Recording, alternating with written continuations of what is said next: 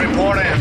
Red 10 standing by. Red 7 standing by. Red 3 standing by. Red 6 standing by. Red 9 standing by. You're listening to the Ion Cannon Podcast. Laugh it up, fuzzball. Your source for entertainment reviews from a galaxy far, far away. This is it. Need laser clankers! Welcome to the Ion Cannon Podcast, your source for entertainment reviews from a galaxy far, far away. I'm one of your hosts, Steven, and I'm joined by my friends and co-hosts, Tom and William. Today, we're also joined by Michael and Christy from Cloud City Casino. Welcome to the show, guys. Hey, thanks for having us on. Delighted to be here. Yeah, thanks for joining us. This is a lot of fun. We have everyone from the Twi'leks of the Night group now on the podcast. Has Aaron been on? Sorry? Has Aaron been on? Yeah, many times. Okay, I didn't know if he had been on, because I knew like last week I think it was Matt, and then the week before it was Bruce. So I was like, we're sitting there just counting down. So I figured Aaron was next week. No, he's been on in the past, and so have Riley and Bethany. So right, everyone from now Celebration and Dragon Con have been on the show. So we're just trying to rotate through all the guests. It's always fun. But yeah, thanks for joining us. Hey, I know it's kind of late your time, so I appreciate you guys staying up to record. Yeah, so today we're going to be talking about Season 3, Episode 5 of Rebels, titled Hera's Heroes. But first, there was something that happened last week. I'm trying to remember what it was. William, do you remember some big thing? I don't know. I can't think of anything. What was it? It's a trailer for some little movie? I don't know. Nobody's really heard of it. It's like a Rogue One? It's an indie film, right? Yeah. But no, the second theatrical trailer for Rogue One dropped last week. And wow, was it awesome. Michael and Christy, you guys watched the trailer, right? Yeah, apparently Christy sought it out. Oh, nice. What did you guys think of this trailer? I'll let her tell her. Good. I've actually only seen it once currently. Really? Okay. Really? Okay. But I mean, I thought they did a fantastic job, but the cinematography continues to be excellent, and the music. We really got more about the story this time. Isn't that right, Tom? Yes. And that's the one thing that I really appreciated about this. In fact, I was listening to a different podcast today, and they were mentioning how with each of these trailers, you're getting a little bit more and more of the story, but you're not getting all of it, which I totally appreciate. And in some cases, and this is what I've heard, because I do live in the LA area and kind of pick up some trades for Hollywood and all that. Sometimes for some of the overseas markets, you have to present more of the story to get the people interested to go see it. Not like here in the States, you've got one trailer where it's all like action to pull somebody in. They want to see more of the story to say, maybe this is what I want to go see. And this one is giving you more of that story. So I think you have to do that for Rogue One, because it's the first Star Wars film that's not part of the core saga. Exactly. And so you have to kind of tell people what is this movie, what it's about, otherwise people can be very, very confused. And so they have to establish that and say, no, this is not have, Rey and Finn and Poe in the film, or any of the classic characters, or Bothans. Or Bothans, Most importantly, no Twi'leks. No Twi'leks. But I think what it did nicely, though, it nicely took story elements from Episode 4 and tied this to Episode 4. Mon Mothma was great, the Death Star naturally, all that kind of stuff. And then the feel for it by way of the X-Wing base, and especially with the X-Wings in that one battle they had. So there's elements there that people can take this movie and relate to Episode 4 to where they have a feeling that this is in that universe. This is a separate story within the universe, and it ties into what you're going to see in Episode 4. And I think that doing the trailer this way, like I mentioned, they wanted to get the story out there to say, okay, this is what we're presenting to you, and this is how it ties into Episode 4. And I think they did a really good job. Yeah, they did a great job with that. We get to see Jyn as a young child and her father Galen Erso at the very beginning of the trailer. And then we see Krennic arriving. So it sounds like somehow he takes Galen to work on the Death Star. So we find out that her father is critical to the development of the super weapon. And then we see her wake up in a prison. And then we get all sorts of great shots, of her being rescued by the rebellion. There's a beautiful shot from above, and you see the sand on what I believe is probably Jeddah, and it looks like it's like a rock formation that's basically a Jedi in the sand. I completely missed it my first couple of viewings. That's It's really such a good cool. trailer. Steven, what were some of your favorite moments?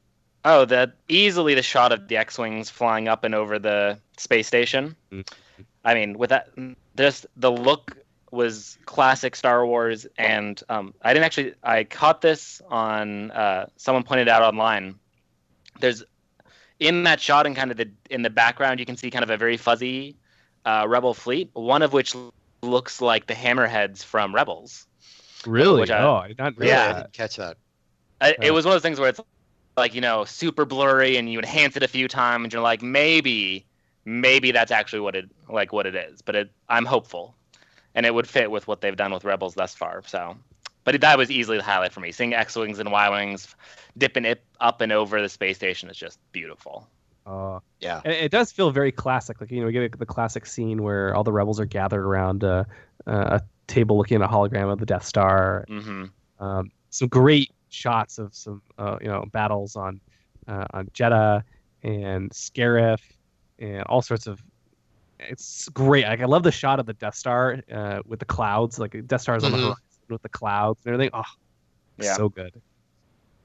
I just like how they had the one representative when they're all around that one table sitting there saying, if the Empire has a weapon like this, how can we, stop them? I mean, it shows a great, there was a questioning within the rebellion if this was even worth it.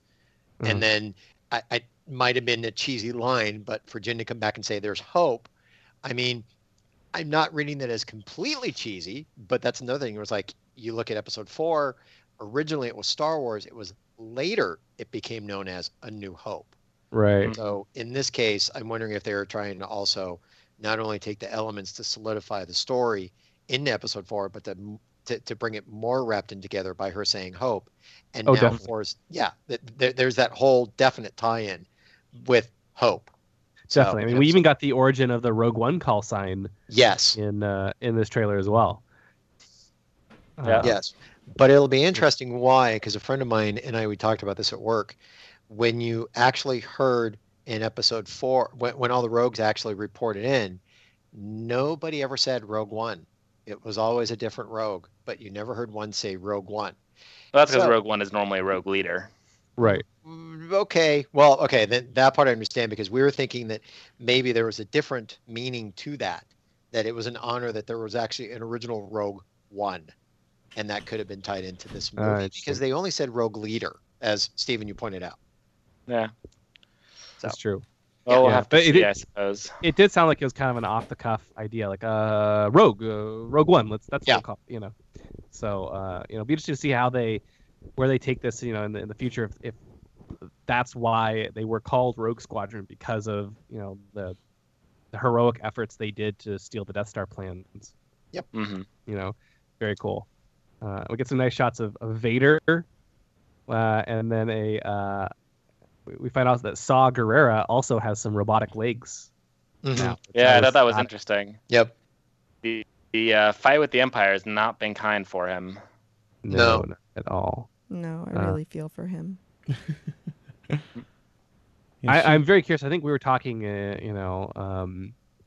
after the trailer was released, but it'd be interesting to see if they kind of refer back to any of Saw Gerrera's past or not. What do you guys think? I think they definitely will. Yeah. Mm-hmm. Yeah, with him being as big as you've seen him so far and everything, I think that they will too. It's almost as if they may not have a choice but to kind of call up his past, because you have seen him here, and then it's almost like his line at the end where it says, what was it? Save the rebellion. Save Yeah. the dream. Save Save the the dream. cheerleader. Save the world. I was thinking the same thing, Steven. Very interesting how you thought about Every that. time I But- hear it, it pops in my head. I can't take credit for it. Someone else thought of that, and I just read Really? it. But yeah, it was. But it's It almost always as makes if, me laugh. it's almost as if at that point when he's saying that world is crumbling around him. So it's almost like it's a maniacal wish at the end. Like, it's almost like save yourselves. And he's just, if there's an attack going on, I mean, we have no idea what's happening at the point where he's saying that line. But, and by the way, I think I did hear this on the Star Wars Report, some of the stuff, because I listened to Riley's podcast today. Just plug Riley, there you go. But I don't want to take credit for some of the stuff that I heard because I heard it from the podcast. But I think they're, if he's in a position to where his cave is falling apart and he yells that, it's almost like his battle cry too, his final battle cry, because for him it's over. It's sort of this his is it. fly, you fools. Yes. So I'm very excited for this movie, and it's hard to believe we are less than 2 months away now as we're recording this. Just so hard to believe. Yeah. Yeah. It's coming up quick. I cannot wait. Yeah, I'm pretty excited. So looking forward to this. Yeah. Cool. Well, we also have in the latest Rebels Recon, they revealed a little bit more information about, because we were talking about Biggs in the last episode, right? And what happened to Biggs? He was originally going to be in the episode, and they decided that based on the timeline, it didn't make sense for him. But we find out in Rebels Recon that Biggs will actually defect later on with the help of Hobby, and so Hobby will have already joined, and he goes back and helps Biggs defect. Whereas I think in the original Legends story, they escaped together, but it still fits for this time. It's pretty close. The original story was that Soontir Fel actually was the instructor, and I think it was Wedge, Biggs, Hobby, and Jansen all escape at the same time. Yeah, is what I recall. Yeah, so I it's was slightly different. I was hoping that one instructor guy was Soontir Fel because he had the Widow's Peak, and I'm like, come on, just say it. Just say it. They said something else. I'm like, oh. It would have been nice. He was a little too old for me to feel comfortable calling him Volt Soontir, Scaris? but Mm-hmm. Yeah, I when I first saw Volt, I was like, oh, that's got to be Soontir Fel, but no, it was Volt Scaris. But it's okay. no, Soontir Fel they can saw come the later. red striping on the ties like Fel. Mhm. Yeah. And so maybe we'll see him in the whenever Biggs defects with Hobby's help. But it's good to know that they're keeping that backstory there still. And also, hopefully, Porkins. Yes. Yeah. Oh, of course. and Jansen. Good shot, Jensen. Right. Well, Yeah. I have an affinity for the fat pilots. William, big you fan know of that's Snap. like my favorite line in the entire Star Wars trilogy. I know. It's such a great line. Good shot, Jensen. No. Sorry, that's not quite. It's the wah! That got him. Oh yeah. Sorry, that was that wonderful, emotional wah. Such a Fun fact. Anyway. Fun fact: we tried our best to get wah! That got him into the beginning of the Ion Cannon theme, but I really just wanted it in there. We couldn't quite make it fit. We tried our best. It would have been so great though. That would have been a lot of fun. Yeah. But that's not what we're here though. We Yeah, I have was an gonna awesome say. Rebels episode to discuss today. So, Tom, you want to give us the episode rundown? Yes, I can. Tonight we're going to be reviewing Rebels Season 3, Episode 5, called Hera's Heroes. This was written by Nicole DeBeck and directed by Mel Zwire. Synopsis: Hera's rebel supply mission to Ryloth becomes personal when she and the Ghost crew brave overwhelming Imperial forces to recover a memento from her ancestral home. Wow. I don't know why that was a hard time spitting that one out. We got to see actually the return of Cham Syndulla and Numa this time. And it actually opens up with a chase scene. Yeah, I like how they keep bringing back Cham and Numa. Yep. Because they're great characters from the Clone Wars. We saw them in Rebels last season, and then they're back again. This time riding blurgs, who those are the creatures that we saw in the Clone Wars, but actually debuted in the old straight to TV movie Ewoks: The Battle of Endor. Nice. Yeah, I like how they keep bringing in the creatures from way back in Legends. Yeah, it's a nice touch. Yeah, it is. And we got biker scouts as well.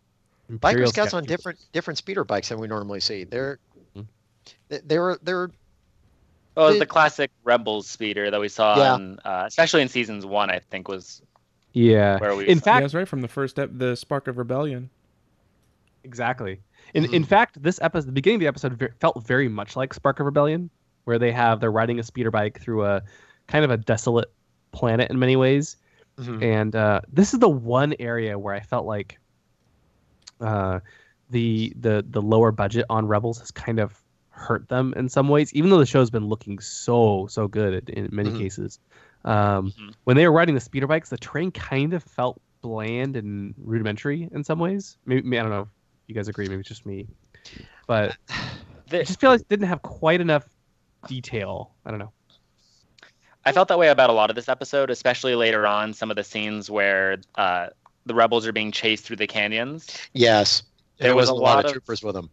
It was a very samey sort of environment. There wasn't a lot of distinguishing pieces to it. And And also the other thing about that is it only had like maybe, I think it was 3 or 4 stormtroopers instead of an actual, let's say battalion or something. Yes, they did. Yeah, that I especially noticed. Yeah, it's like they did have support vehicles, but just with that amount of troopers, you're looking at just going, you could have had maybe a couple extra in there, not just 3 or 4. I just wonder if they did that so that it didn't seem, too much like they're superheroes. You know what I mean? Being like, oh, they took out a whole battalion. They try to keep it smaller so that it seems more realistic. Maybe. True. No, that's true. That's true. I mean, in the end, they were really just on the run, right? Right. Because when it comes down to it, they end up having to surrender, for various reasons. But to a certain extent, it kind of didn't feel like they were on the run. I mean, it did feel like toward the end that they were being herded. I mean, to a certain spot, because, I don't want to jump that far ahead, but it did seem like they're. Yeah, it was more of not so much on the run. They were being herded into a certain spot for what was to come later. And now, was this the first time we've seen the Scout Trooper model used in Rebels? It is. Okay. Yeah, it is. Really? I could have sworn we had seen it before. But I guess if we had, Ezra would have had the helmet already. Right. So yeah. So that's kind of what made me think. And full uniform. Helmet and full. Which is actually one of the details that I really enjoyed about this episode. So, the ghost comes swooping in and rescues Numa and Cham. By the way, Numa is wearing a Tukadal pin on her shirt. I like the little details there. That was pretty cool. So the ghost kind of scoops in, literally scoops them up off the ground and into the cargo hold, and the scout trooper ends up inside of there too. And I don't want to cut you off, but I really love Zeb's line. Didn't think that through, did you? Oh yeah, I love that one. That's great. Mm-hmm. So sometimes it can be a little on the nose, but that one was very funny. Yeah. To be honest, for a long, because I knew Thrawn was going to be in this episode from the previews and things like that. I was sure this was going to be part of a ploy of Thrawn's, the trooper kind of showing up. Yeah, actually, we don't ever find out what happened to the trooper once. Yeah, I'm sure it wasn't I'm good. sure Was he just sitting naked in the hold or something? Like, what happened to him? I mean, I think he's probably somewhere on the planet without his armor, and I don't think he'd want to go back to his battalion, because if you were to go back to your battalion without your armor and with nothing on, would you want to face your battalion? The height of shame. Yes, that would be the total shame right there. Yeah, but I really liked how I have loved Zeb and Ezra's relationship, like how it's progressed from the very first, if the big guy catches you, he'll end you, to now where, he Zeb does things for Ezra, where he's like, hey kid, he's like, you got this one? He's like, nope, sorry, kid needs your Mhm. helmet. Yeah. Oh, you're totally right. I especially like that 'cause it is kind of like his older brother watching out for him in many ways. Like, hey, I know you collect armor. Do you have this one? And it was a nice kind of one. It indicated yes, the Scout Trooper armor is new, and two, it allowed him to get some new armor. But it also showed that relationship between them as well, which is really nice. I liked seeing the reunion between Hera and her father Cham in this episode as well. Like the last time we saw Cham, the two were at odds for a lot of the episode. It was nice to see that they would kind of brought themselves to kind of a more neutral place where they could plan and talk and appreciate what they're both doing. Instead of him turning on her. Sorry. Yeah, exactly. And they kind of came to a reconciliation at the end of the last episode, but they're finally. You can see they have that respect for each other now, especially at the end of the episode. Mm-hmm. Yeah, where I think Cham even makes a comment about how Hera surprised him in many ways with what she was, willing to do and how dedicated she was.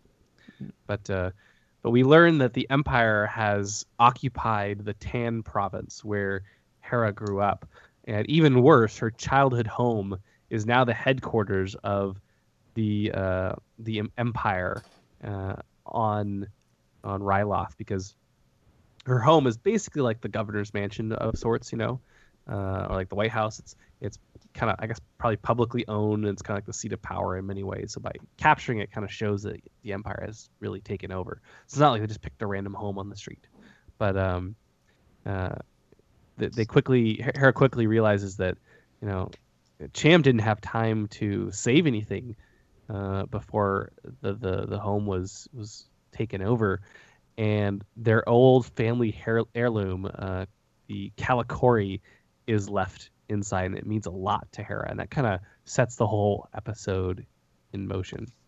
Yeah, I just like to say I had no idea that Hera grew up in a giant anthill. That was huge. I didn't even expect that. That was like one big facility she grew up in. Now, was that literally her home, or was that basically, let's say, the clan of the Twi'leks that lived in that, and theirs was like an apartment or a house within that area? That's kind of how I read it. That's what I read too. That's how I looked at it. And they were just at the I top. saw it as like this. Sorry, Chrissy. Sorry, I said they were just at the top. Yeah. That's kind of how I interpreted it. But one of the things I liked is, Michael, I'm curious if you caught this, being a big gamer as well. The Kalikori is actually a reference to the Twi'lek village on Tython in the Old Republic. Also called Kalikori. Really? I don't play that game. I'm sorry. Oh, okay. I've given it a try. I just don't really care for it. So yeah, I mean, I definitely prefer Knights of the Republic to the Old Republic. Yeah, now it's gotten better. Definitely, yeah.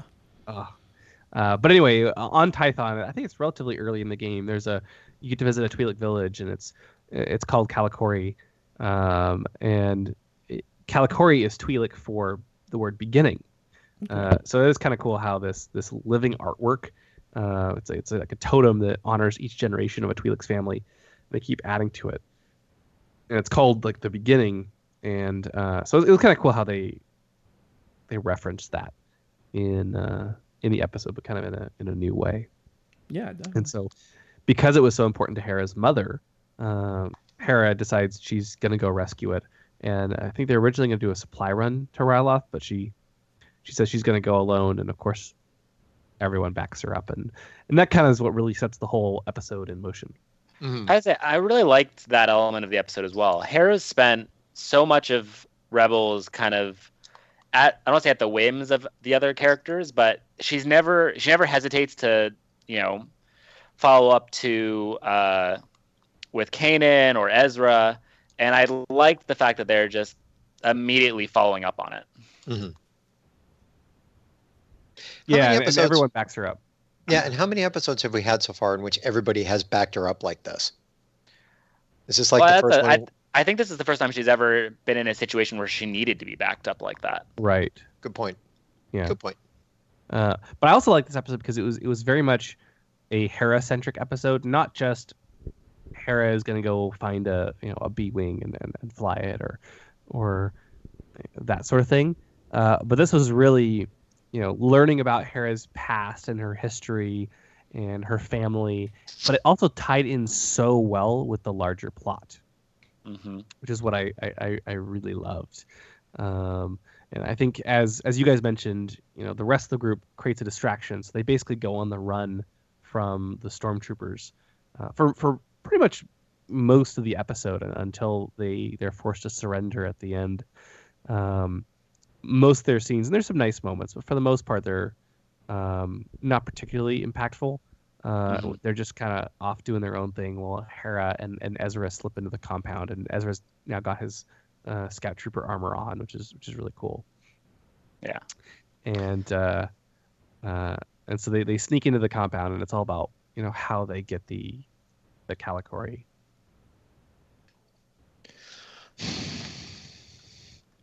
I have to say I really liked the detail of the actual apartment that Hera grew up in, especially the picture, which I was trying to think, was that the first time we've actually seen Hera's mother in any sort of official way? I believe so. Yeah. I believe so.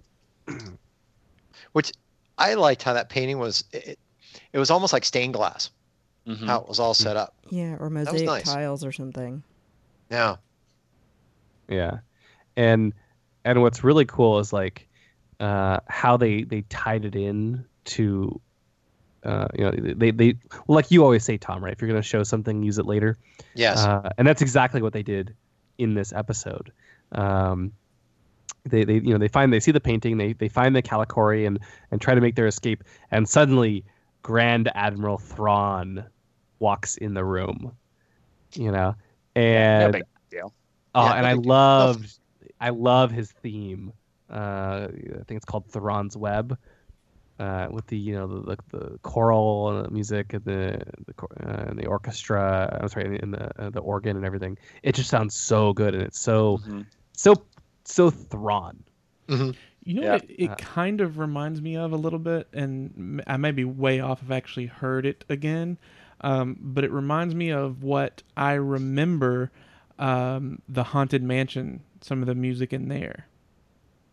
Really? Yeah, I may be completely off. Like if I listen to it, I'm like, what? I'm an idiot. But it's just that's kind of what it brings to mind. I guess it's that like accordion or not accordion, but kind of like the stretching room.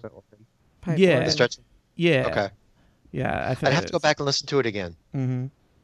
Yeah, that was the first thing I noticed, though, William. I'm glad you brought that up, because I noticed this as he was walking toward her and saying, wait, I don't think she's just a kitchen slave. You could hear that organ music start, and I think they even added in like chant as well. Yes, exactly. Yeah, a little bit of the chanting and the choral, and it's so it really fits Thrawn, because Thrawn is he's quiet, but he's very calculating, very smart, very dangerous, and so the music perfectly fits him. Kevin Kiner's just doing such a good job. Yeah, and you even see like when they before they even run into before Hera and Thrawn actually come face to face. She's trying to sneak out of the room and run away, and we see Thrawn talking to Captain Slavin, and Thrawn orders increased security for the building, and Slavin's like, well, okay, I mean, I did it because you're the boss, but I don't really understand the rebel activity so far from here. And Thrawn is like, oh, it's closer than you think. Yeah, and then he looks to where you kind of assume that Hera and Ezra were. Mm-hmm. Like the door had just closed. Yeah. And what I liked, that Slavin character was always the one that had the doubt for Thrawn. Are you sure? Are you this? Are you that? And Thrawn each time was putting the guy in his place by proving him that, you know what? Oh God, I had the perfect example and lost my thought on that. But there are many, he was a great character to play off of Thrawn, to see how calculating he is, how Thrawn thinks everything through. Just beautiful how that character was put together. Well, Cham even says that Slavin like was not a very good tactician. Right. Right. And then all of a sudden he got significantly better, and they took over. They were able to conquer the Tan province. And it was because of Thrawn himself. Right. Thrawn was able to help him step up his game. And Slavin really was the puppet. Yes, exactly. Yeah. Exactly. And that's why, like, when Hera and Thrawn finally meet face to face, she kind of like, she's getting ready to walk through a door, and the door opens, and Thrawn and Slavin walk through. And she comes face to face with them, and she pretends to be a servant, as I think you mentioned, Christy. And but Thrawn sees right through it, but he doesn't call her out on it right away, which is what I loved. I really liked. This was like the perfect Thrawn for me.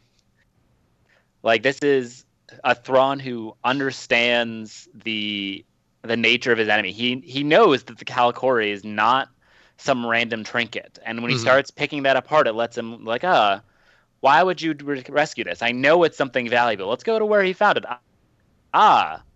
This isn't a family heirloom. Maybe you're part of the family. And even though part of me suspects Thrawn is like, oh, this is Hera, like I recognize her from the Wanted posters, I like the idea that this is Thrawn at work, and it was such a perfect tie to how he was in the EU.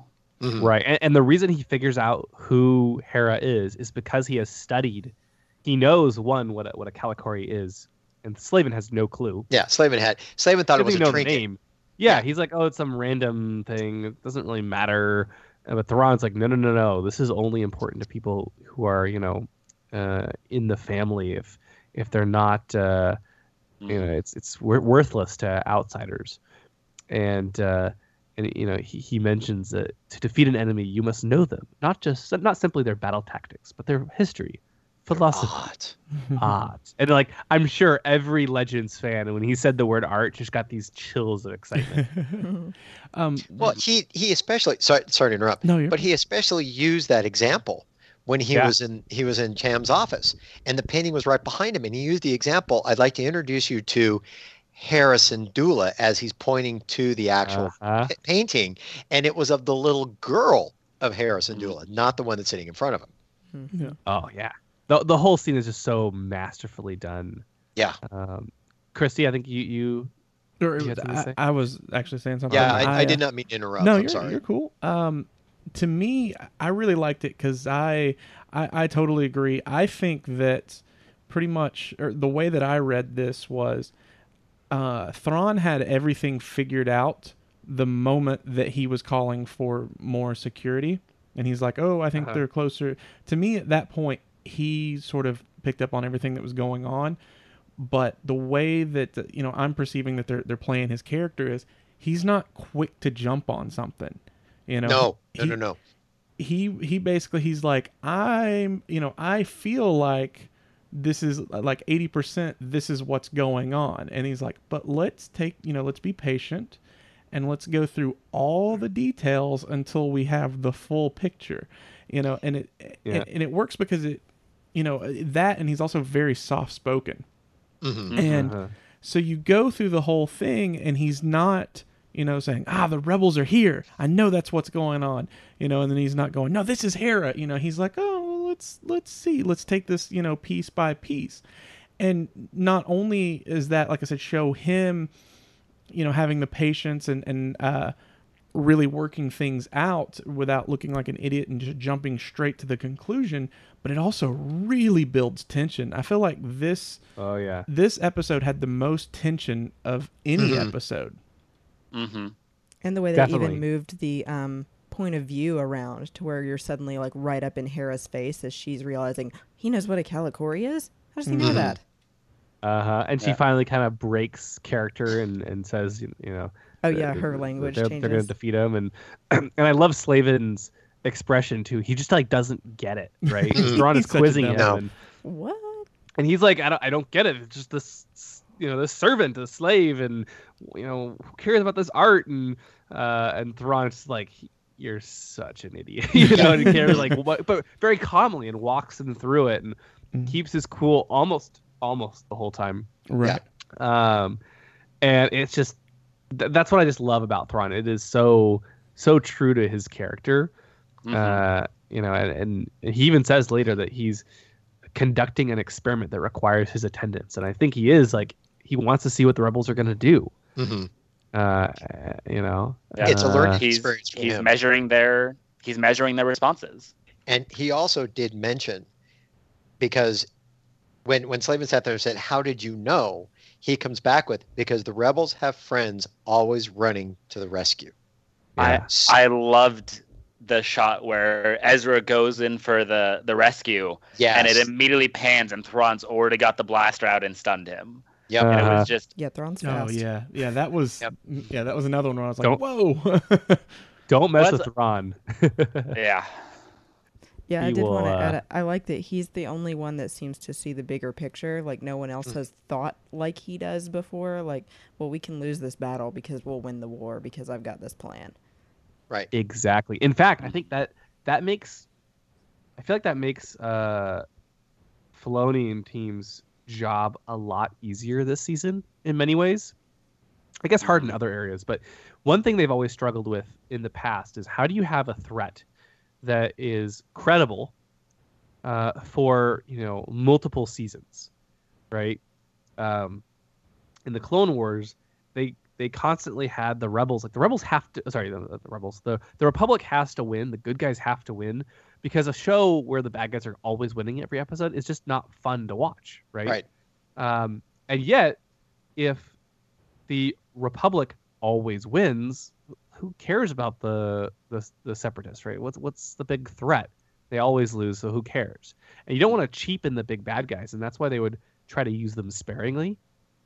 Well, that was something so they you- learned pretty quickly after introducing Grievous in season 1 of Rebels. Mhm. Right, because Grievous, they realized he's constantly losing. He just looks incompetent. And so they introduced additional villains in the show and that sort of thing. And with Rebels, we had the Inquisitor in season 1, and he eventually dies. And then we have Vader and Maul in season 2, Maul at the end of season 2, and now Maul is one of the big bad guys. But even he can't lose very often. Mm-hmm. But with Thrawn, they have a very different. They could actually afford to have Thrawn lose, because when Thrawn loses, he doesn't actually lose. He lets them lose, or he lets them win, and he does it so he can learn something. And that's He said- exactly. Uh, Sorry, I did not mean to interrupt. Go ahead. Finish. go ahead.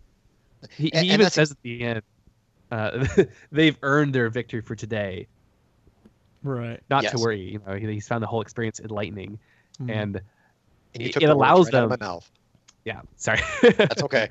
So it allows them to have the good guys win while having the bad guys learn something about them. Mhm.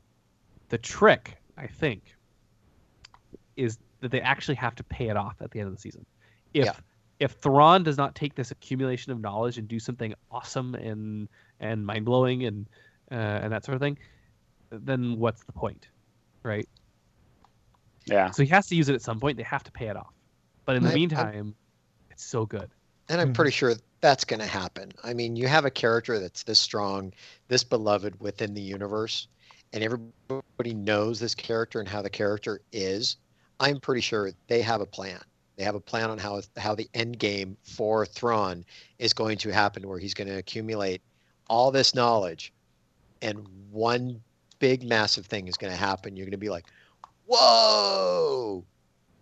So it's going to happen. Mhm. I am very hopeful. Very hopeful. Yep. There is one moment though that caught me by surprise, and I think it caught most viewers by surprise. And that's when Slavin says he suggests destroying the piece of Twi'lek trash, the Kalikori. And Thrawn quickly grabs his collar and snarls at him. What did you guys think of this scene, Michael? I thought it was great because it once again it's just such a minor little thing that really helps to solidify Thrawn as this guy's not playing around, like he's soft spoken and everything, but he is threatening, he will be the death of you. And then of course it shows his how how he feels about art, obviously. Mm-hmm. I also thought it was interesting that Thrawn in the Legends universe was very much a teacher, and I feel like he's trying to do the same thing with Slavin in this episode. You know, showing that's kind of why he's working through this logic. You know, if you use your brain, maybe you'll get some better results. And this is just the ultimate rejection of everything Thrawn's been trying to do this entire episode. And I think that upsets him. Thrawn is I don't want to say a perfectionist, but I think he believes the Empire can be more. Yeah, he's trying to make the Empire more. I'm quoting now a different movie, but a different class of villain. Yeah, I mean, he even says, "I've forgotten not everyone is able to appreciate art as I do." Right. Christy? Oh yeah, I was just saying. I think that Thrawn has high standards, and I do agree with Steven. I think he is trying to teach Slavin how to do things differently, and that maybe you'll get different results if you quit doing the same thing over and over again. Yeah. He may just end up teaching him where the airlock is. Yeah. All right, I've finally had enough of you. But yeah, I like that. I don't remember where I was going with it now. But basically, yeah, that moment when he snarls at him and everything, I think was also just frustration that it's like, you're still not getting it. Mm-hmm. Yeah. Oh, I remember. Oh, yeah. So also when well, we'll get to that later. Feel free to jump ahead if you want, but you want me to? Yeah, up to you. When he's doing his experiment later and watching from the outside, I think is the experiment he was talking about. Because he says, I'm going to go, there's an experiment that needs my attention. I'll leave the rest to you. I think he was watching to see what Slavin was going to do. Yep. Yeah. And not just Slavin, what the rebels were going to do and how far they would be willing to go. And it's very interesting because Thrawn is he's so polite in this episode. At the exception of snarling at Slavin that one time. He's telling Hera, thank you for the Kalikori. I'll place it put it in a place of honor on my ship. He's always thanking Hera for her hospitality, and when Slavin is being rude, he's silencing or correcting him, and it's very interesting to see the bad guy be so polite in some ways, in an eerie, creepy way. Yeah, he was killing with kindness. Exactly, or using kindness to kill. Yeah, exactly. Which is how women do it. Oh, thank you for your hospitality, Hera. It's such a pleasure to be here. So I don't want to jump off Thrawn if everybody still want to talk him, but there's one thing that I picked up that I really enjoyed that we haven't mentioned yet. Okay. Which was Chopper. Chopper. Oh my God. Chopper. I loved his little Y-wing moment. Mm-hmm. Because we did hear his past, right? Yes. We heard last season he crashed in a Y-wing, but this time we actually get to see it. Yeah. Yes. That, and also when Sabine decided that she was going to basically blow up her house, the maniacal laughter that Chopper had when he was going through the base, placing the explosives, was outstanding. I think the only one who loves explosives more is Sabine. Sabine, yes. But it was so hard not to crack up to see him so joyfully place those explosives and just have that maniacal laughter at the same time. Yeah. One thing I also really liked is we got a new color scheme for Chopper. I want to say we've seen him in the black before. No, I think so. Yes, we but have. This time, so he's in his black paint job again, and but this time, and I gotta credit Matt Rushing, who was on last week for noticing this, but Chopper is actually wearing an Imperial press badge somehow. Really? So I don't know why, how he got into the press corps. But he's wearing an Imperial. Maybe that's how he got through the into the compound. He's like, yeah, I'm with the Holonet News. Who knows?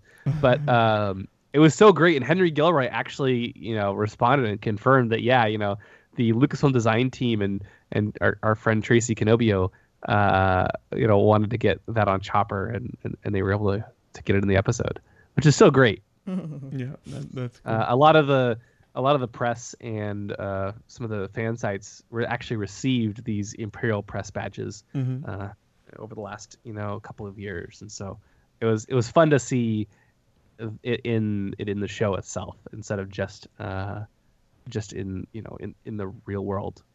That's pretty cool. Yeah, I love that they responded and confirmed it. Yeah, it's so great. So no, I did like that moment with Chopper as well, because it actually kind of tries to almost, I don't want to say humanizes him a bit, but like we know that Chopper went through he had a hard time, A rough childhood. Yeah, and like he's looking at his old Y-wing, and I don't know if it's like mourning it or what. Like something happened, and we don't really know what. But it's interesting that the wreckage is actually still there and was never removed because he crashed at the end of the Clone Wars. Well, they mentioned it was kind of a memorial, right? It was a memorial. Yeah. Mm-hmm. It was a memorial, and it was there. I think it was almost like a place of honor. True. Well, that's what a memorial is. So it's Monday night, people. Yeah. Yeah, I guess it's kind of like the equivalent of like a Vietnam vet going to like the Vietnam Wall or something. Yes. Yeah, that's true. Yeah.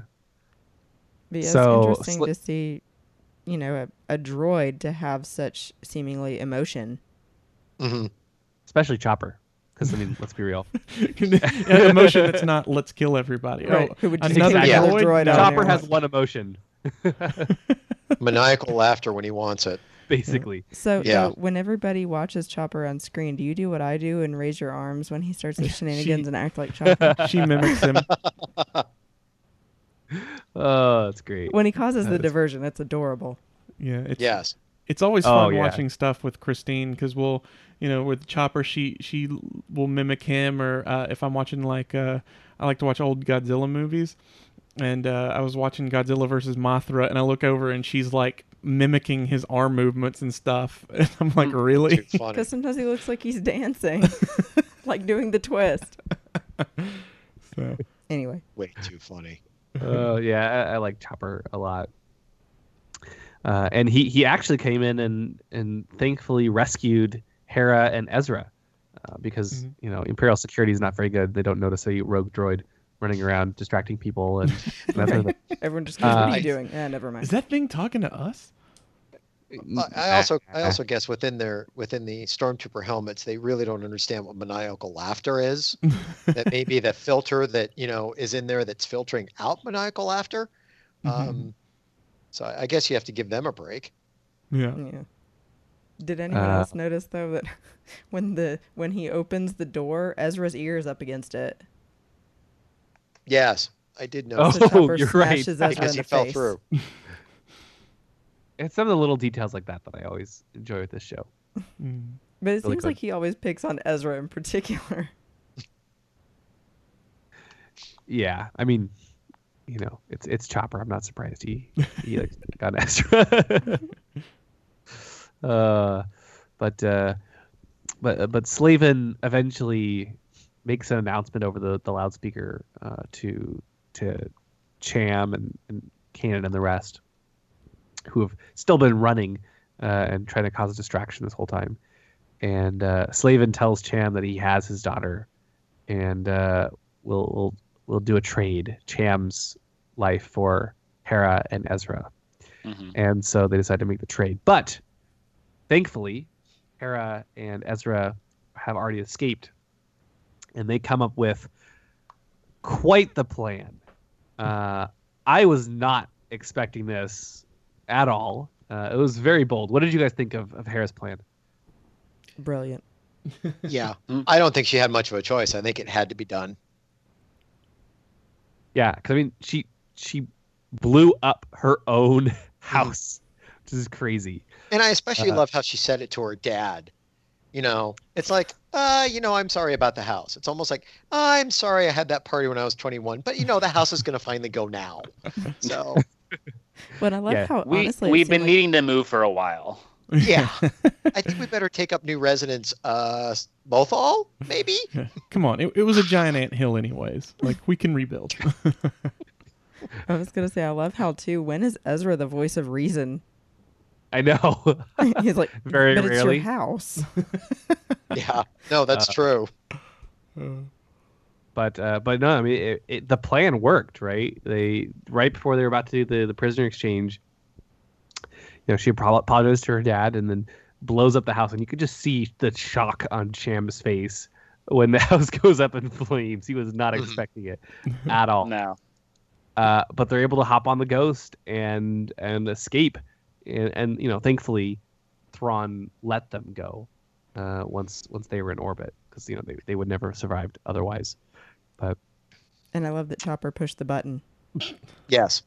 yes. So there was one other thing though that I noticed right before they took off that was a little bit of a callback for me, at least, because earlier in the episode I was like, "What? Why would you do? No, that's dumb." But when they had Colby, I guess is the male Twi'lek's name. Yeah, I believe so. I thought it was Gobi. Or Gobi. It's been a while. Let's go It's back some and sort of an really- Obi name. Anyhow, when he fires the rocket launcher, I was like, seriously, you're not Gobi gonna... Glee, yeah. I'm like, why are you not gonna shoot that thing right in that walker's face? And then they're like, oh, instead he hits the cliff. And I was like, well, maybe that's better because he can stop all of them with one shot. But they're like, no, that's not going to hold for very long. I'm like, well, then why did you do it? Like, why would you not have just taken out the walker and then you can deal with the troopers separately?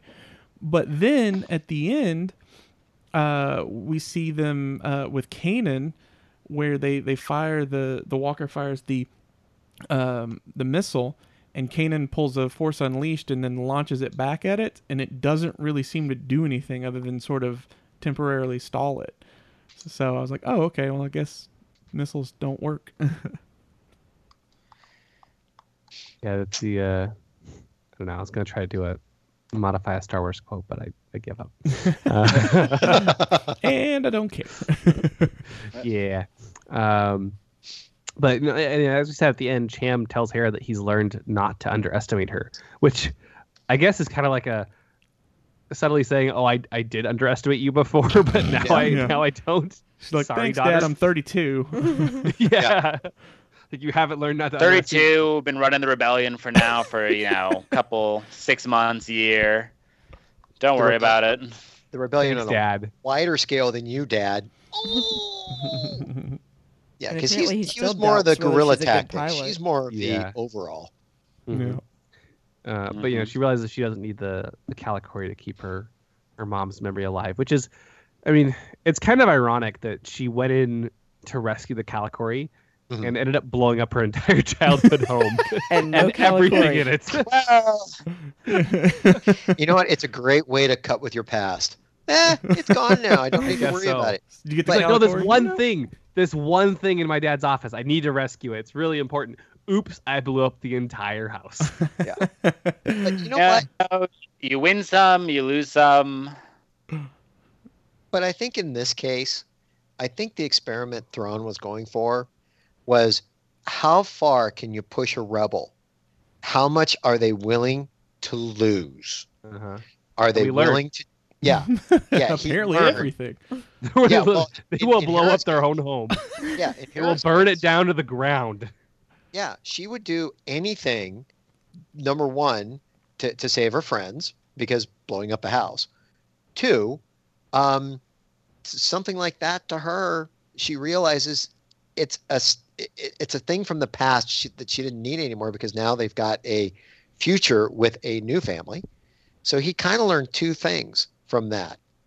They're willing to let go of their past and move forward, and they're willing to make that kind of sacrifice to move forward. So I think the lesson learned is that it didn't really matter that they blew up Alderaan, because the rebels would have probably just ended up blowing it up themselves anyway. Oh, well. Didn't see that one Terrible. coming. Was that not the point of this whole episode? Leia's just like, no, you can't have Alderaan. I'll blow it up myself. I'll get to it Like, it first. It's like that ending of Fanboys where they're holding Wow. all Star Wars props. If you do this, I'll do this. If you do this, I'll do this. The Ewok's going to That get changes burned. everything. That changes everything, Michael. Yeah, I went to retrieve my music box and I ended up blowing up the entire planet. My bad. I do like, Tom, that you said that, though, about what you think the point was, because it did remind me again of when Thrawn was putting her and Ezra in the cell, and says, it's interesting to me that, what was it he said? Like, you would destroy it rather than letting me have it. That's true, because, she did say that line, didn't she? Something like Because that. And she said, that it belongs to us and us alone. So if we don't have it, I would destroy it. Right. And then he turned around and put it in the box that the trooper was holding behind him because he wanted it sent to his ship. Mm-hmm. So somewhere he he definitely has a lot learned. of art. Yeah. That's typically what art collectors do. Yeah. Put Put it in the nice box, and he then puts it on the shelf. Vacuum seal it. So puts it in a Mylar bag. Yeah, exactly. He's he loves his art. Thrawn. Yeah, he does. It's very important to him. This episode was fairly straightforward in many ways, but it's just so well executed, and just seeing how my favorite part was just seeing how Thrawn is able to, using art and kind of tactics, see what's happening and quickly deduce what's actually going on, and kind of manipulate everyone in many ways, right? Because he let them escape, and I actually would not be surprised if, we were talking earlier about how Chopper's able to move around. I wouldn't be surprised if Thrawn let them, in many ways, kind of let them infiltrate just so that he could see what they would do. I wouldn't. When it comes down to it, Thrawn doesn't care about the house, right? No, all he wants to do is learn. He wants to learn how far he can push the rebellion. If he pushes that far, how will they react? And that way he knows when he starts doing his actual battles and he starts attacking, he knows basically the right buttons to push. So he's learning the whole time. And I think that was probably, to a certain extent, what he was trying to get Slavin to do. But Slavin just wouldn't have any of it. Slavin... Oh, for sure. Slavin, at a certain point, when he was quizzing him about the Kalikori, you could see that he was saying some of the information that Thrawn already knew, that he was piecing it together, but Thrawn was able to just literally put it all together. So he used it as a learning experience, because the whole thing, and you can look at the whole episode as, it was Thrawn's experiment. Mm-hmm. Mm-hmm. And now I'm really creeped out because I think it's accumulating to something big. Oh, absolutely. I'm sure it will be. And I can't wait to see what it is. Yeah, it's going to be a lot of fun when that happens. Well, any theories about what Thrawn is planning? Surprise birthday party. I mean, Happy no one would birthday, expect Ezra! it. No, it's for the Emperor. Yeah. Oh, for the Emperor. Yeah, surprise birthday party for the Emperor. Yeah, he's collecting all these pieces and then he's going to wrap them. And Yeah. He's got to put all the rebels' heads on horse pikes, and they can play choppers like a pinata. They can... Yeah, I kind of wonder if... It's going to stop there. Yeah, I was going to say. That took a turn. That was probably wise. I probably should have stopped this earlier, but Yeah,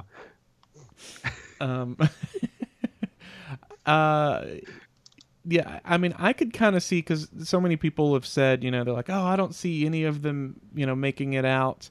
And I don't think that's necessarily true. I think the only ones that stand a good chance of really dying would be Ezra and Kanan. But I think if they were going to take out Hera by the end of the Rebels show, then I think Thrawn would probably be your best person for that. I could see it kind of, him sort of leading to her end, possibly.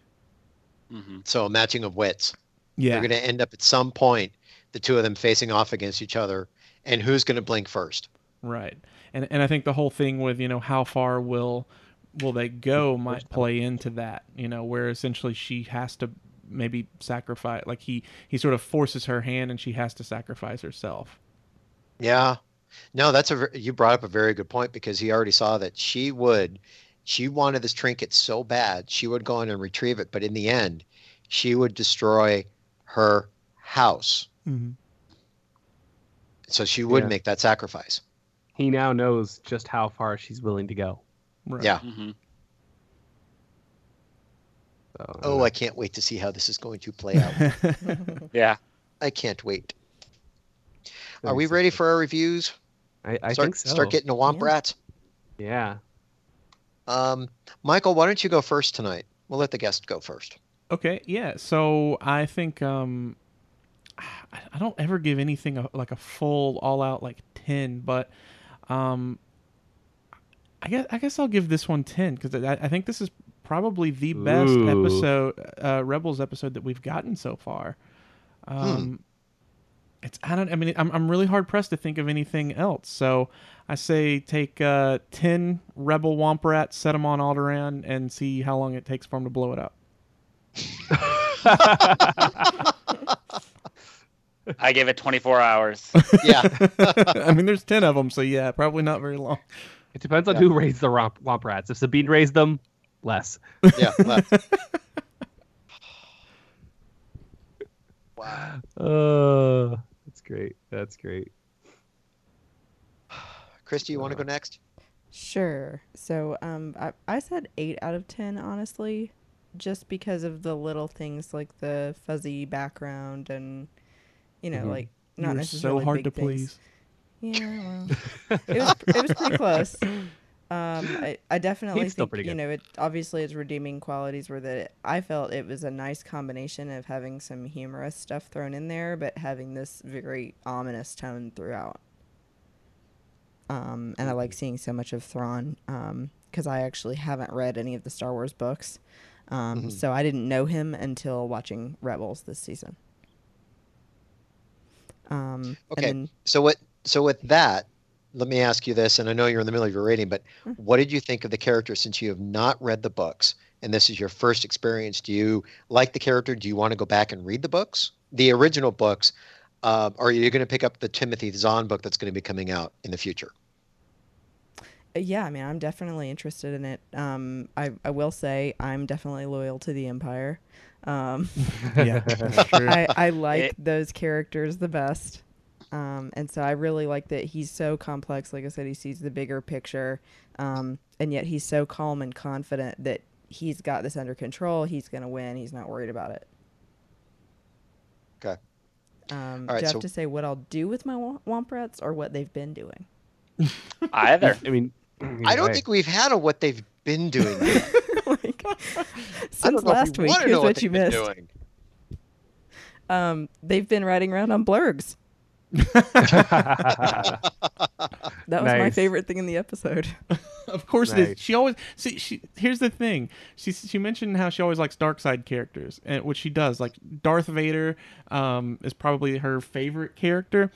But even though she's not said, "Oh, this person's my favorite," she really buys a lot of Jabba the Hutt stuff. Wow. Like I'm not even kidding. I don't get her interest in Jabba the Hutt. Yeah, we do have a stuffed one right now that has a trick or treat bag. Oh, that's funny. Amazing. But yeah, so Ocean that's Dot. what my Womp Rats are doing. Okay. Nice. Very cool. William, you want to go next? Yeah, sure. Why not? I thought this episode was very well made. There was no. It wasn't like. It wasn't on the level of like the season premiere, for example, where you're dealing with, Maul and. Well, I'm sorry, the season finale. Twilight Apprentice last season, where you got, again, that 8 years of build up and a big confrontation between Vader and Ahsoka and Maul. But this was about Thrawn. It was a very different type of episode. It was much more. It wasn't like there was action, but it wasn't really about the action. It was more about about Thrawn and how calculating and how tactical he is, and you could really see that in this episode, and that's what I loved so much about it. And you could really see those gears turning in Thrawn's head, and just how brilliant he is, and I cannot wait to see how they take what he learns and turn it against the rebels later in this series. So hopefully the season. So with that, I'm gonna give this. This is hard. I really enjoyed this episode. I think I'm gonna go 8.5 for the same reason. You know, some of the sequence at the very beginning was so. I think more visually than anything else. But yeah, I'm gonna do 8.5 Womp Rats out of 10. And you know, I there's a reason why Chopper was mourning at the Y-wing, and it's because he had 8.5 Womp Rats piloting it with him when the ship went down, and unfortunately they. Oh no! He's mourning those poor Womp Rat lives. They have the names like scrolled. Chopper on the is side mourning his Womp Rat friends. Wow. Thankfully, 8 Womp Rats can fit in the cockpit at the same time. They're small enough. Plus Chopper, you know, at the back. So it worked well. Also, we got a couple new Star Wars insults in this episode, including, thanks to Hera, including blurg dropping and gutkers. That's true. Apparently a hard-shelled carnivorous creature seen in Ryloth during the Clone Wars. So Hera's in full potty mouth mode today.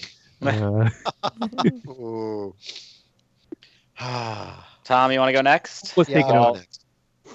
No, I'll go next. I like this episode. I actually, you know how I'm the guy who likes to look at the actual production of the episode and notice things that look great and call it out. I really missed all the blurriness and everything people talk about when it comes to the production of backgrounds and stuff. So, I don't know. I can't really call any of that out to say this, that, and the other thing. I did like the episode.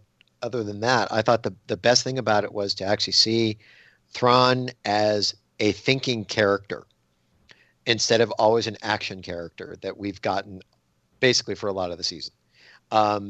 So based on that, I am giving this I have to give it a 9 because I think at some point there's going to be a 10 episode where something's just going to blow me away on this.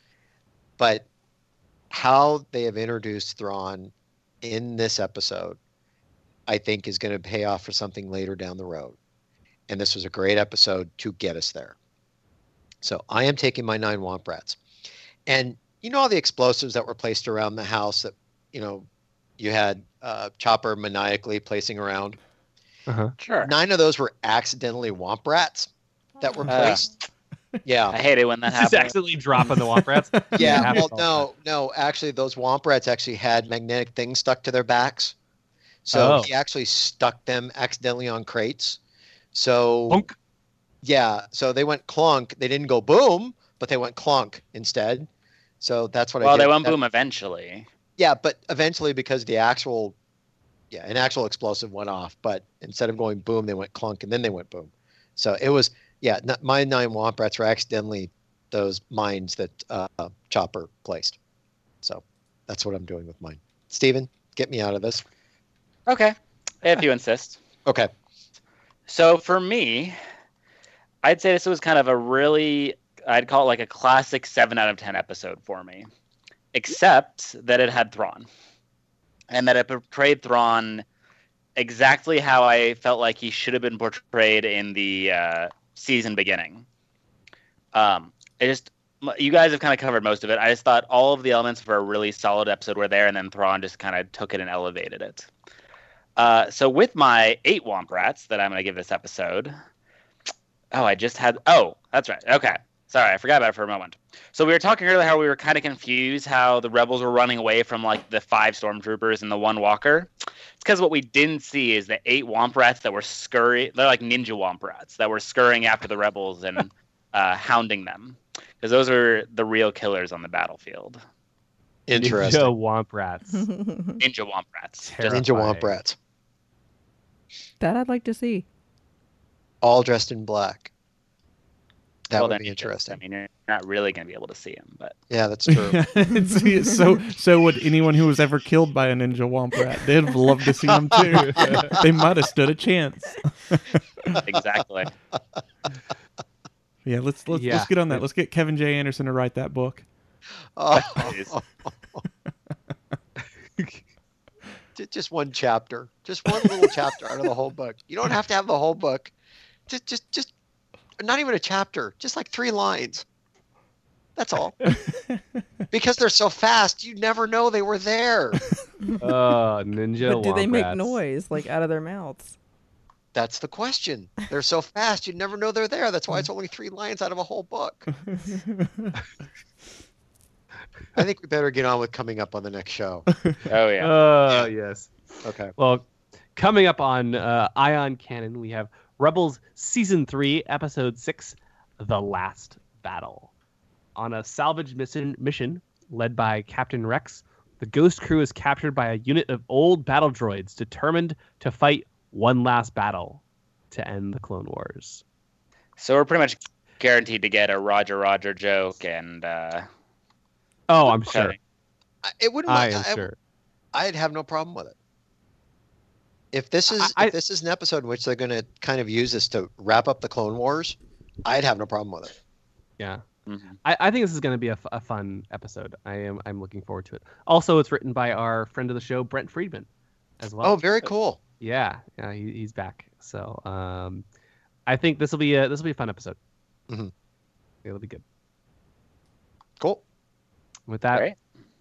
Michael, Christy, thank you so much for joining us for this episode. This was so much fun.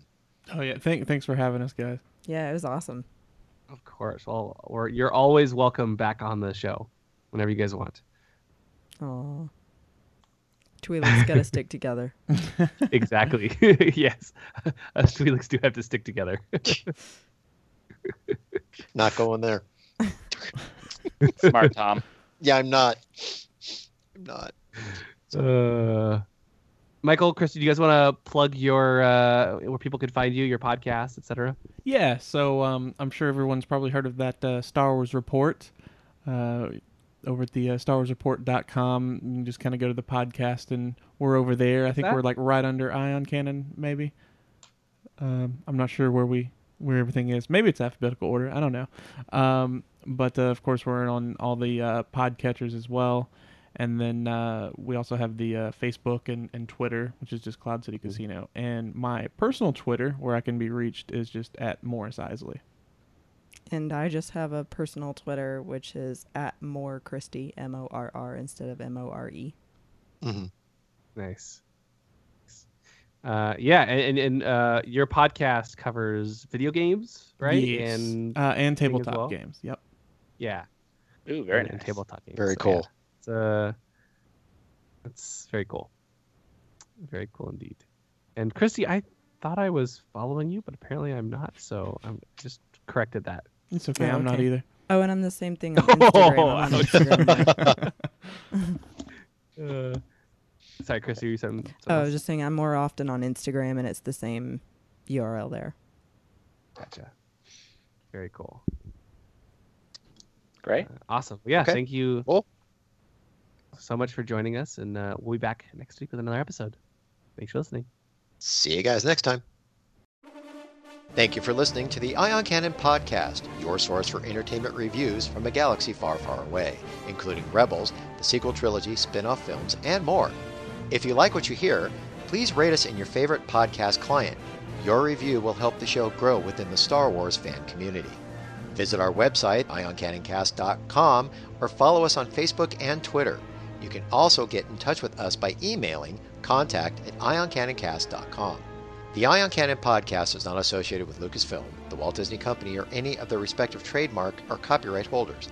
Any and all opinions expressed on this show are that of the hosts. This podcast is a production by fans for fans and is copyright 2016.